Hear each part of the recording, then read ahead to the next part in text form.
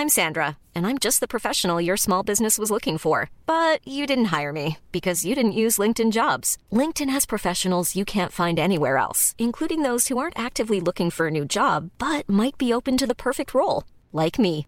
In a given month, over 70% of LinkedIn users don't visit other leading job sites. So if you're not looking on LinkedIn, you'll miss out on great candidates like Sandra. Start hiring professionals like a professional. Post your free job on linkedin.com/people today. Millions of people have lost weight with personalized plans from Noom. Like Evan, who can't stand salads and still lost 50 pounds.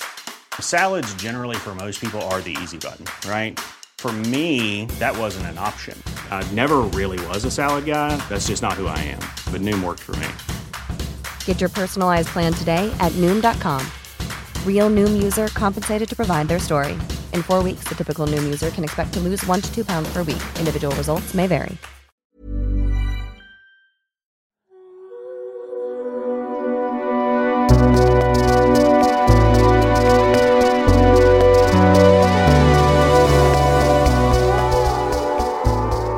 Hello, one and all, and welcome to Book Off, the literary podcast with a difference. And whether you're listening for the first time or you're a regular, it's great to have you with us. I'm Joe Haddo, and I'm joined today by two incredibly exciting new voices in fiction, whose books are the talk of the town already this year.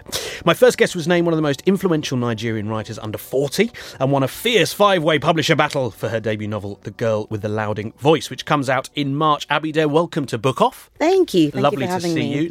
And joining her on our lovely plush sofa seat is an author who worked in publishing in the US for 10 years, is the author of 2 novels and a memoir, and has just published her 3rd novel, American Dirt. Janine Cummins, hello to you. Hello, thank you for having me. It's so great to see you both, and so lovely of you, Janine, to come straight off a plane and join us.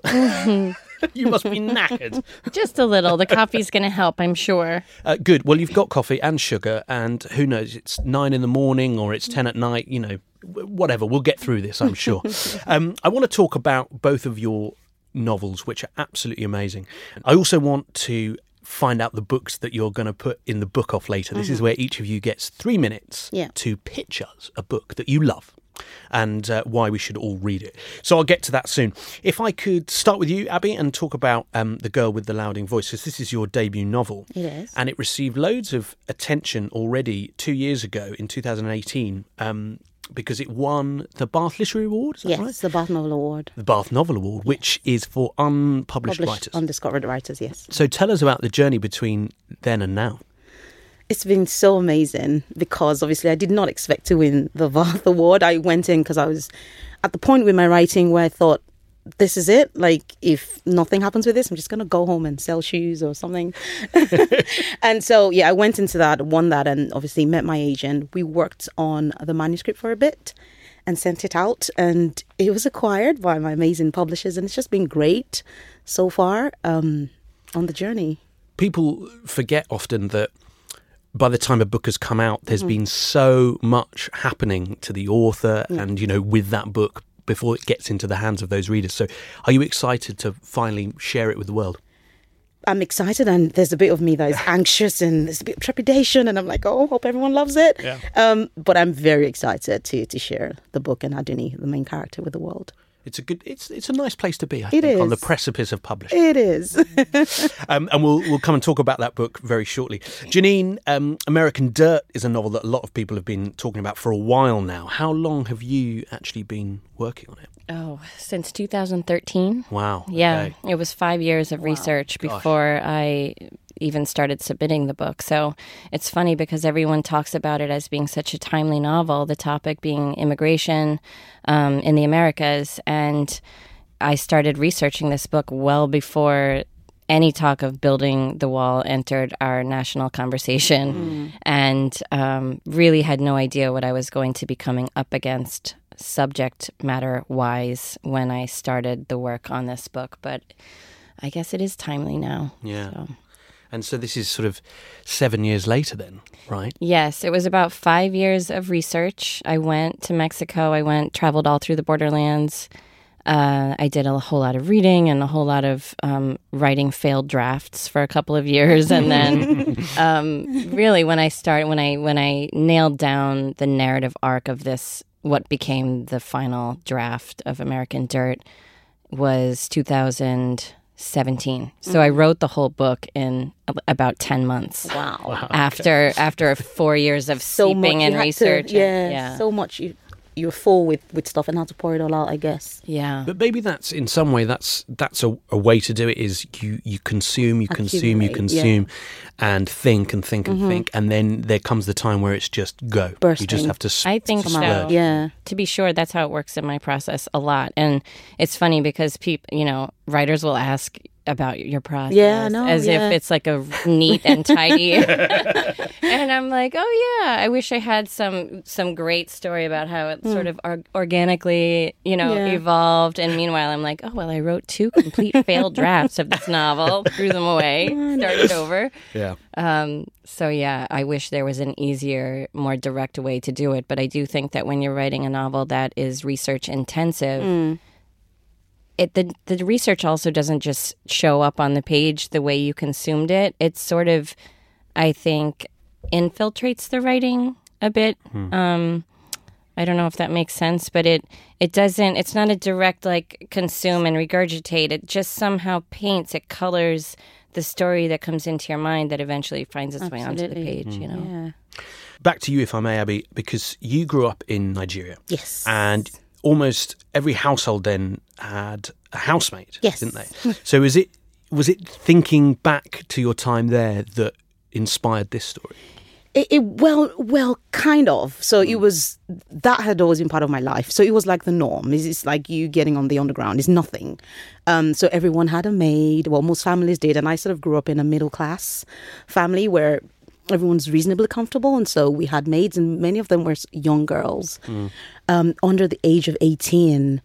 And so I came to the UK, was living here, and I had my daughters. And my first child is 10 now, but when she was 8, or 7.5 or 8, I remember asking her to do a few things around the house, some chores, and she moaned and groaned and said, "No, I can't do that," blah blah. And I made a statement, and I just said, "Look, there are girls like you who are in Nigeria right now working for families like ours," and that sort of stopped her in her tracks, and she said, "Really?" Like she'd never heard it before, and I thought, well, you have grown up as my child, and I've never told you this. And so I explained that to her. But when I went to bed that night, I really began to feel kind of guilty because I'm thinking this was my life for many years. And I have a daughter now who, because of where she's born, she's not been exposed to that kind of life. But there are people like her that are working for families like mine. And so I started to do some research, realized that it was still happening. There were loads of articles on the internet. And I thought I have to give this a voice. She has to be heard, whoever she is. And there came my main character, and that inspired the book. Because your story is set in Nigeria, and it centres around a 14-year-old called Adunni. Yes. So tell us about her and how you took that inspiration of thinking about housemaids and put it on the page. So so she's a character that I love, and I grew to love in the journey of writing her, and I always say that I miss her now that I'm moving on to another book. I'm like, oh, I miss her voice and her spirit, because she's spirited, she's a dreamer, she faces a lot of obstacles that even I could not imagine facing, and she runs with it with such bravery, and she's so optimistic, and there's so much hope in her, and she believes in the good of people. And even though she meets a lot of people who are not great to her, who are horrible to her, she doesn't give that back. And I think it was important for me to have that, to have her as this character who's loving and kind, because everything that happens to her could be quite heavy, and I wanted a story that could show her great sides. Yeah. So yes, and she became really real to me in the journey. And sometimes I expect her to walk into my home and say, "Oh, can we have dinner tonight?" But yeah, it's been great. Do you miss characters sometimes, Janine, when the book is done?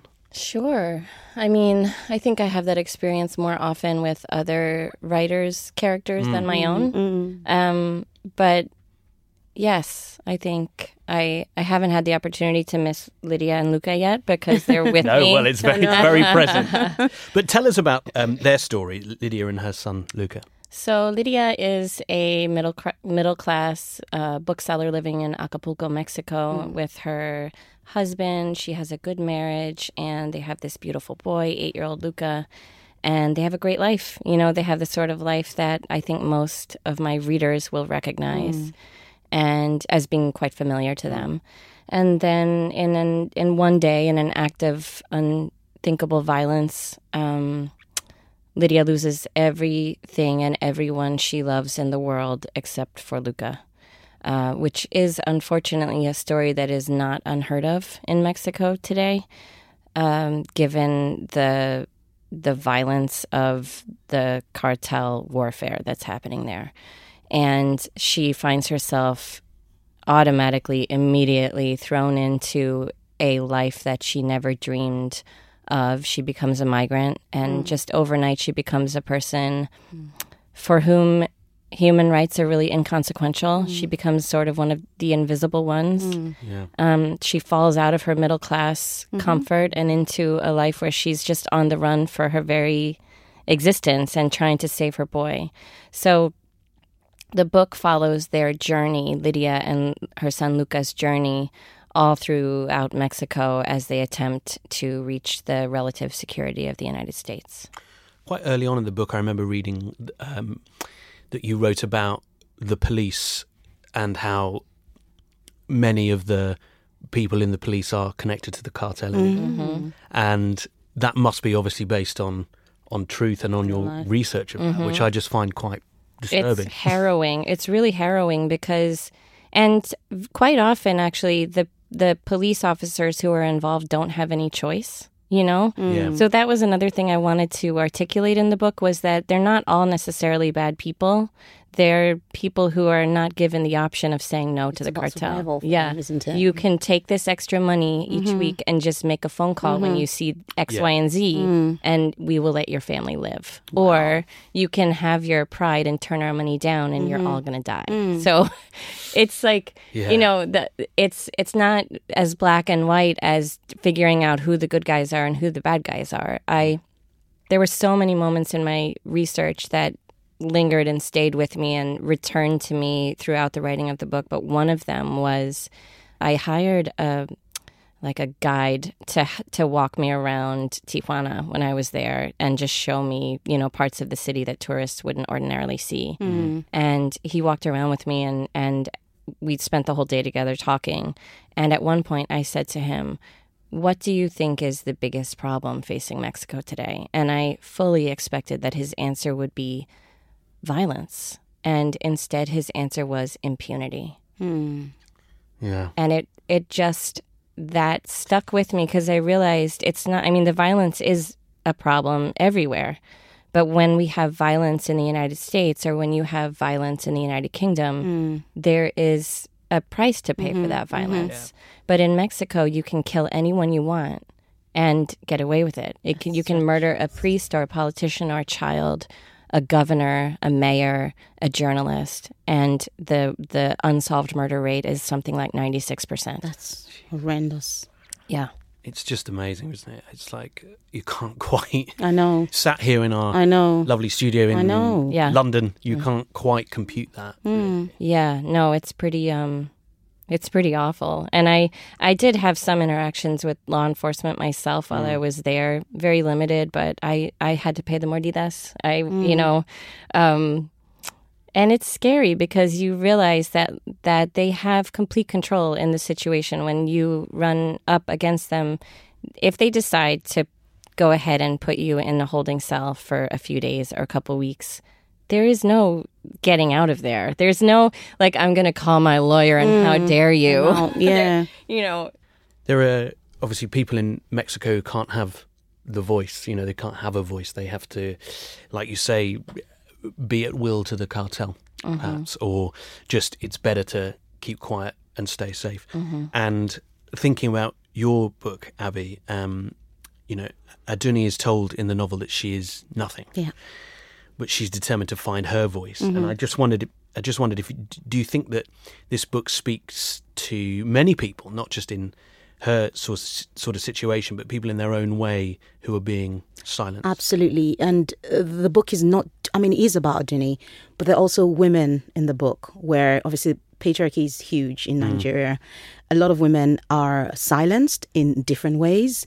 And so while Aduni has her voice for girls like her, there are other women in the book who are struggling to be heard for various reasons. The right to not be blamed if there's a problem in childbirth and in the marriage, the right to work and, to enjoy life. All these little things are, I think, for many women, a problem and a struggle.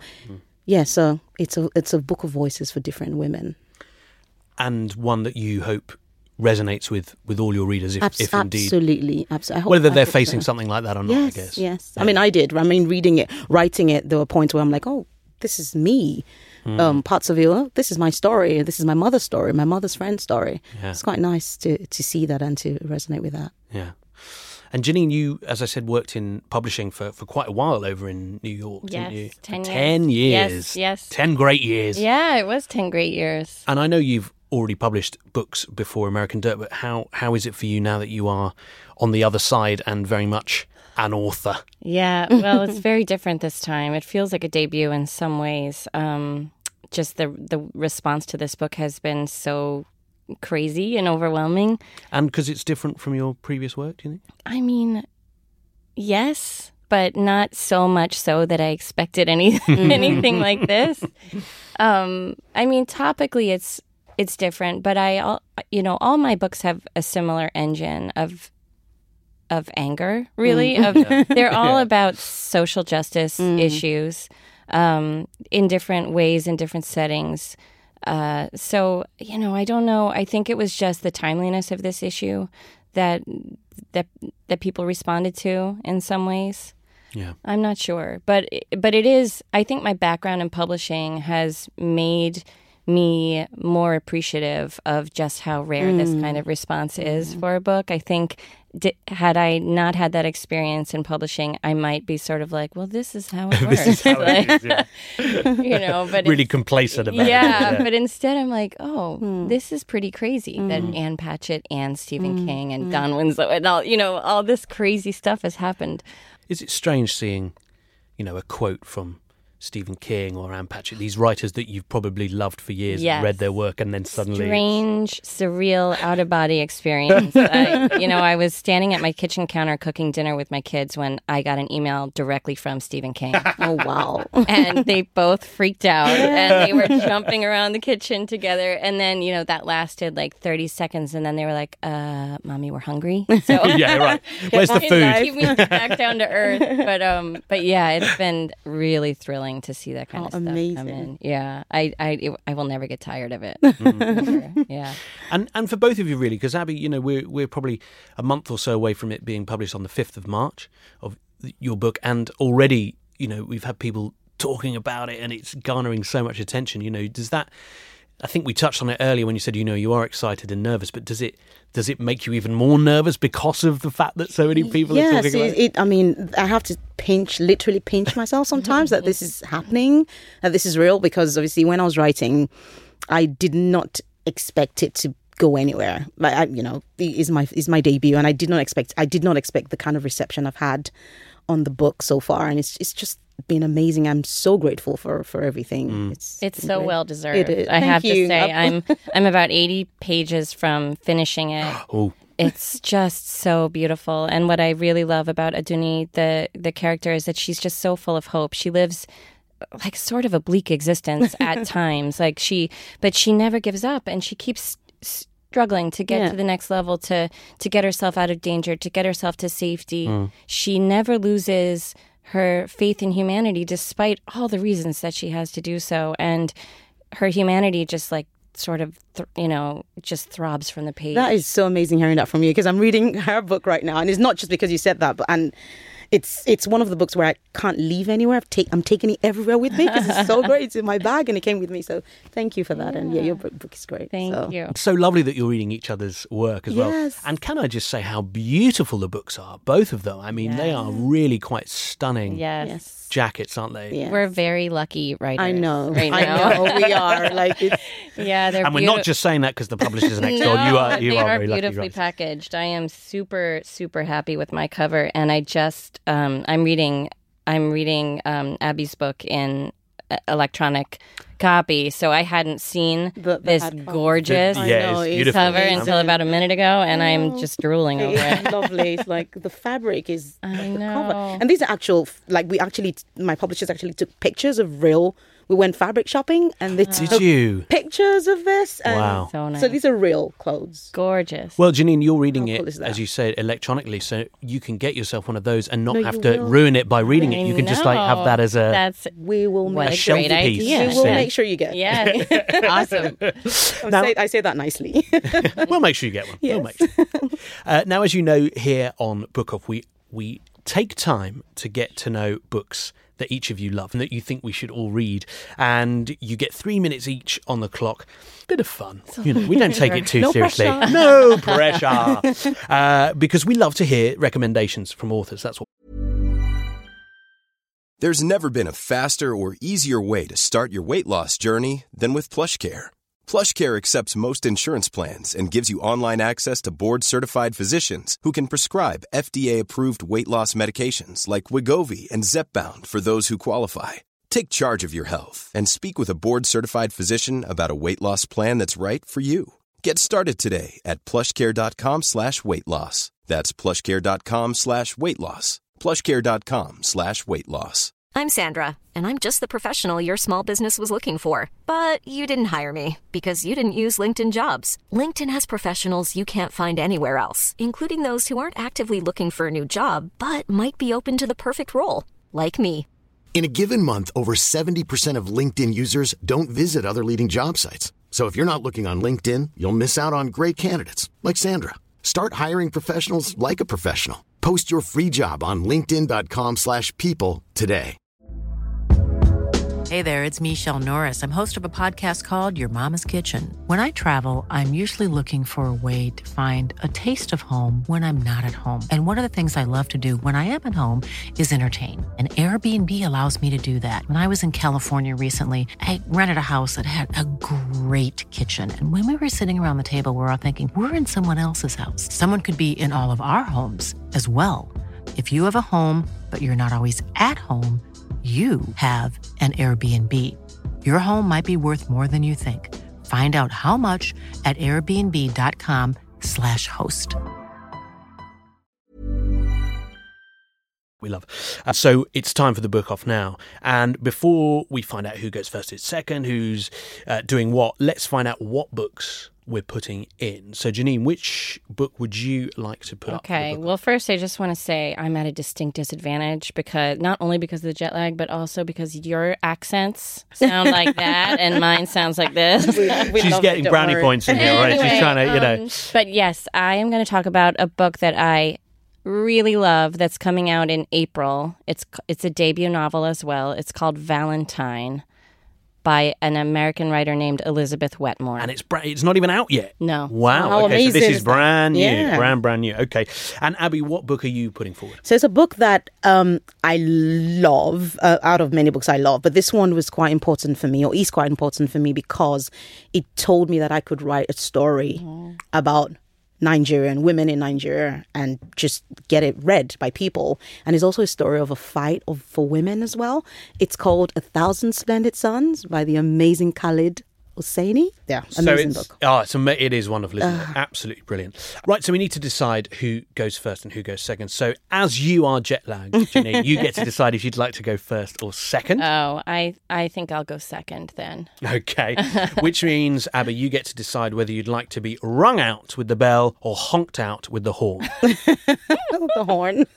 Okay, I'm going to put 3 minutes on the clock then. Oh my gosh, that is terrifying. Now listen, Okay. you don't have to use all three. All right, Okay. no, I don't think I will use all three. And if you don't use all three, that's fine. But when we hit the 3 minute mark, Yeah. I'm going to be honking you out. Okay. So it's over to you then to tell us about 1,000 Splendid Suns. So it's a story about two women, and a lot more, but it's really about two women, Miriam and Laila. And Miriam was only 15 when she was sent to Kabul, which is a city in Afghanistan, to get married to a man called Rashid. And the story sort of tells us of their struggles, of Miriam and Laila's struggles over 3 decades of sort of political domination by the Taliban. And it sort of opened my eyes to see another culture, another world, apart from what I've been used to, apart from Nigeria or the UK. And what I really love about the book is that even though the political situation serves as the backdrop to the story, the author, Khalid, does not preach this. So you're learning a history lesson without feeling like you're actually in class. And it's great research. And I cried a lot of times reading this book because it was a story of resilience, story of friendship. It was, or it is a story that sort of weaves its threads and develops a narrative over generations. And it's empowering and tragic. And I just think the author did a majestic job at telling this story. What I also love about it and what resonated with me was a sense of place. So I could see the mountains of Afghanistan. I could sort of see the rivers and the women and the kids playing on the streets. And I think it really helped me when I was writing my book as well, because I thought if it could be completely open and honest about the beauty that we don't see on TV of his country. And even though all these horrible things are happening, the landscape is so pure and so amazing. And also, so that's there. And also the fact that these two women who, through their various struggles, come together and there's this rare friendship formed. Two different backgrounds, again, resonated with me when I was writing my book, because two different women from two different backgrounds, well, one's a girl, came together. And, you know, I think everyone out there who's not read it, it was a very popular book, but anyone who's not read it needs to pick this up right this minute, read it and just rave about it. It is the best book ever. Wow. Okay. Fantastic. What a great pitch. Wow. And you had lots of time to spare, as you thought you might. But you didn't need it. You didn't need it. Great. Fantastic, Abby. We'll talk a little bit more about 1,000 Splendid Suns in a mo, but you get to have some water and breathe a bit now. Thank you. God, I wish I had notes. You'll be fine. 3 minutes back on the clock then, Janine, and you're going to tell us about... Valentine. I will pre-order it, actually. You're going to tell us about Valentine. Okay, so... Valentine. So I was very brave actually in choosing this book, because when I really love a book, I become totally inarticulate about it. And every time I've talked about this book, I'm like, it's just real good. You should just buy it. And it's so good that I'm sort of overwhelmed and I don't even know how to speak about it. But okay. It is the story of it's set in West Texas. It is the story of an act of violence that happens on page 1. Ooh. And how the women in this landscape respond to this act of violence. So it's sort of a revolving cast of characters, revolving narrators, and you get to see how each of these women respond to this horrible experience within the very narrow parameters of how they are expected to live their lives. So it's set in West Texas during like an oil and natural gas boom in the 1960s. So it's pre-feminism, really.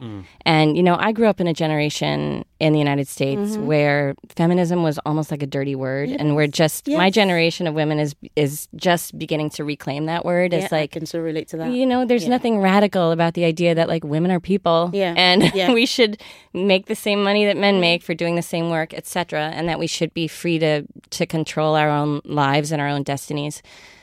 There's something so subversive about the way this story is told, because it is just a page turner.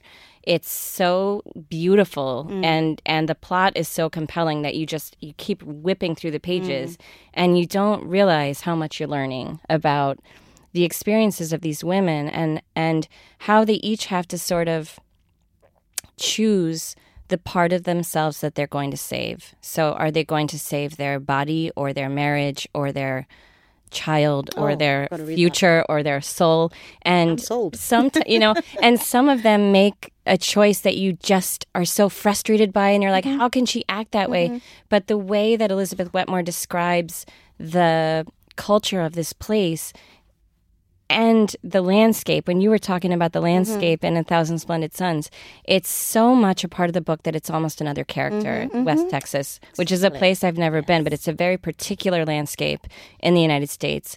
And the culture is just sort of both suffocating and expansive. It's like brutal and beautiful. It's raw and also phony. Everything about the way these women are living their lives is just it's so inspiring within these really narrow parameters. So it's a beautiful, beautiful, beautiful book. One of the best books I've ever read. Whoa! Bang on the nose. Look at that. 3 minutes. Such a pro. Whoa. You did well. I reckon she planned it all along. Oh, I don't have any notes. Yeah. They're all in my head. Fantastic pitch. Wow. I love the sound of that as well.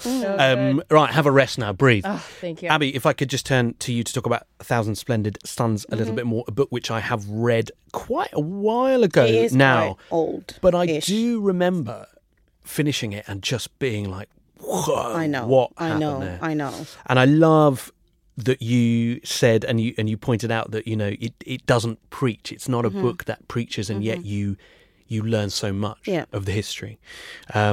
And then it opened your eyes to another culture, and I love the fact it resonated with your writing and in some ways was inspiring to you. Absolutely. And a real sense of place. Like you say, it's thinking about it now, it's funny. It was a long time ago, but I remember it. I know. It's one of those books that stays with you and for I think a very long time. That's really a sign of a really great book, especially if you haven't reread it or anything. Just remembering the beauty in the pages. And wow, I mean, this book isn't even out yet, and you are really preaching it. I love how you said, I love it so much. You know, I'm actually overwhelmed when I come to speak about it, and I can't articulate all the time, because that happens to me. Yeah, I mean, I've been on tour over the last several months, really, in the United States, meeting with a lot of booksellers and librarians, and the question comes up repeatedly, what have you been reading? What's good? What's coming up? And I always say this book, and then inevitably they're like, what do you like about it? And I'm like, everything, just read it, you know? But you did very well in those 3 minutes there to convince us as well, to tell us why you loved it, because I mean, you this revolving cast of characters, and the fact that it's 1960s West Texas, I mean, that is tough. It is so tough, and it's tough in ways that I never understood, and it makes me grateful to the women who came before, because I have the life that I have, and I have the problems, the quote problems in my life, which, you know, the balance is still unfair, but we have come so far, and when we hearken back to these stories of what women went through just a generation before us, I am just so tremendously grateful for the progress that we've made, and I want to continue it on for the next generation. I want my daughters to have an even better experience. I want them to look back at our generation and go, oh my God, what do you mean they didn't make the same money as a man? Absolutely, so important. You know? Especially for me, who's obviously Nigerian, and we still have that now. Yeah. Like I was speaking to my mom the other day, my husband was at Tesco shopping, and I said to my mom, oh, he's on the other line, he's at Tesco shopping. And she's like, he's shopping? You should really say thank you. I'm like, why? Like, well, I can say thank you, but she's like, I mean, it's rare for your husband to be doing the shopping. I'm like, oh my gosh, that is, and she's 70, so, and bless her, and she's like a blazing trailer in terms of her career and stuff, but she still has this mentality that, you know, the man should be sitting. We all carry remnants of that. I still do. You know, I mean, I'm married to an Irishman, and he's really progressive and wonderful and a great partner. But to be sure, there are some gender roles in our marriage that I did not expect, and still I'm traditional, slightly resentful of now and again.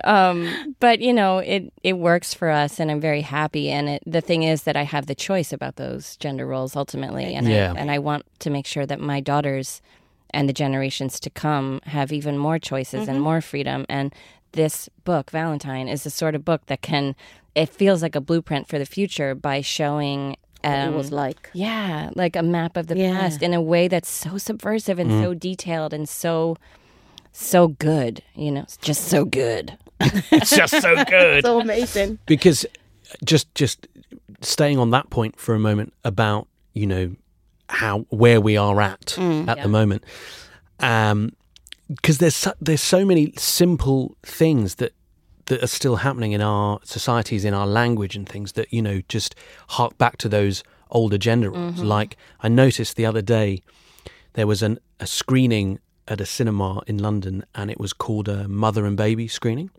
Okay. And I thought, well, surely it's a parent and baby screening, right? Because why would it be the mother? Yeah. And another thing I only found And that's out. so subtle because you don't think about You don't think That's about that. the thing. And then if Yeah. you point it out, people like roll their eyes at you. Yeah. They're like, all right, Yeah. we get it, you I know? know. And But I'm it's like, such a simple. Yeah. That's just such a simple and language it's change. everywhere. It's, Yeah. it's pervasive, and it's a thing that, like, unless you really make a note of it and make a point of noticing, Mm-hmm. it just washes over you. know. And in the same way, we were talking earlier about how when you do research, you don't really regurgitate the research.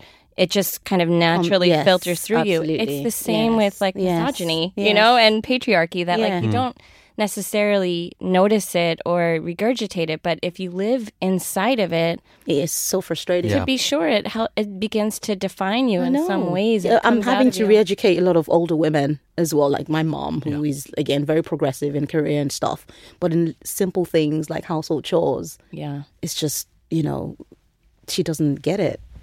It's sometimes quite hard to read a book like, you know, a pre-feminism book like you're talking about, Valentine.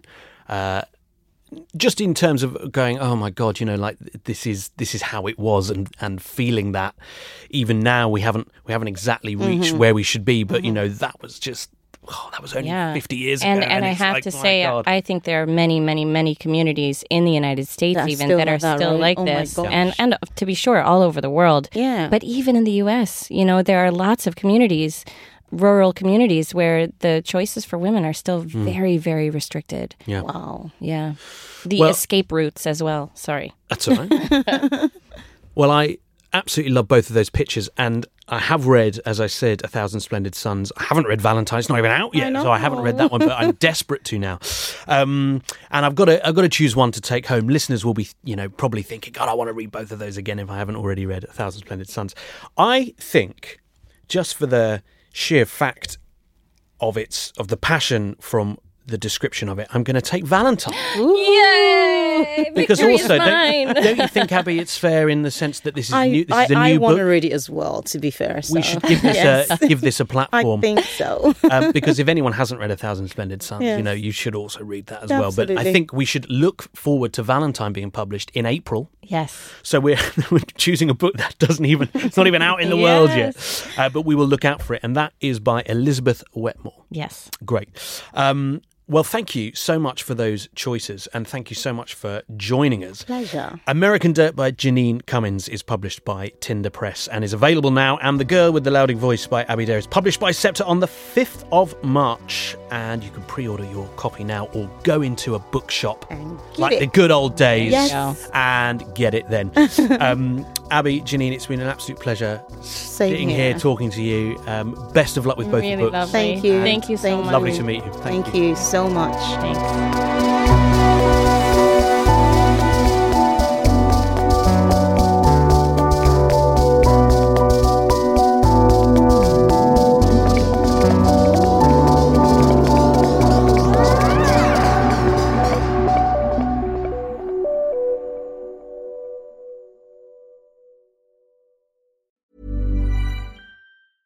Even when we're on a budget, we still deserve nice things. Quince is a place to scoop up stunning high-end goods for 50 to 80% less than similar brands. They have buttery soft cashmere sweaters starting at $50, luxurious Italian leather bags, and so much more. Plus, Quince only works with factories that use safe, ethical, and responsible manufacturing. Get the high-end goods you'll love without the high price tag with Quince. Go to quince.com/style for free shipping and 365-day returns.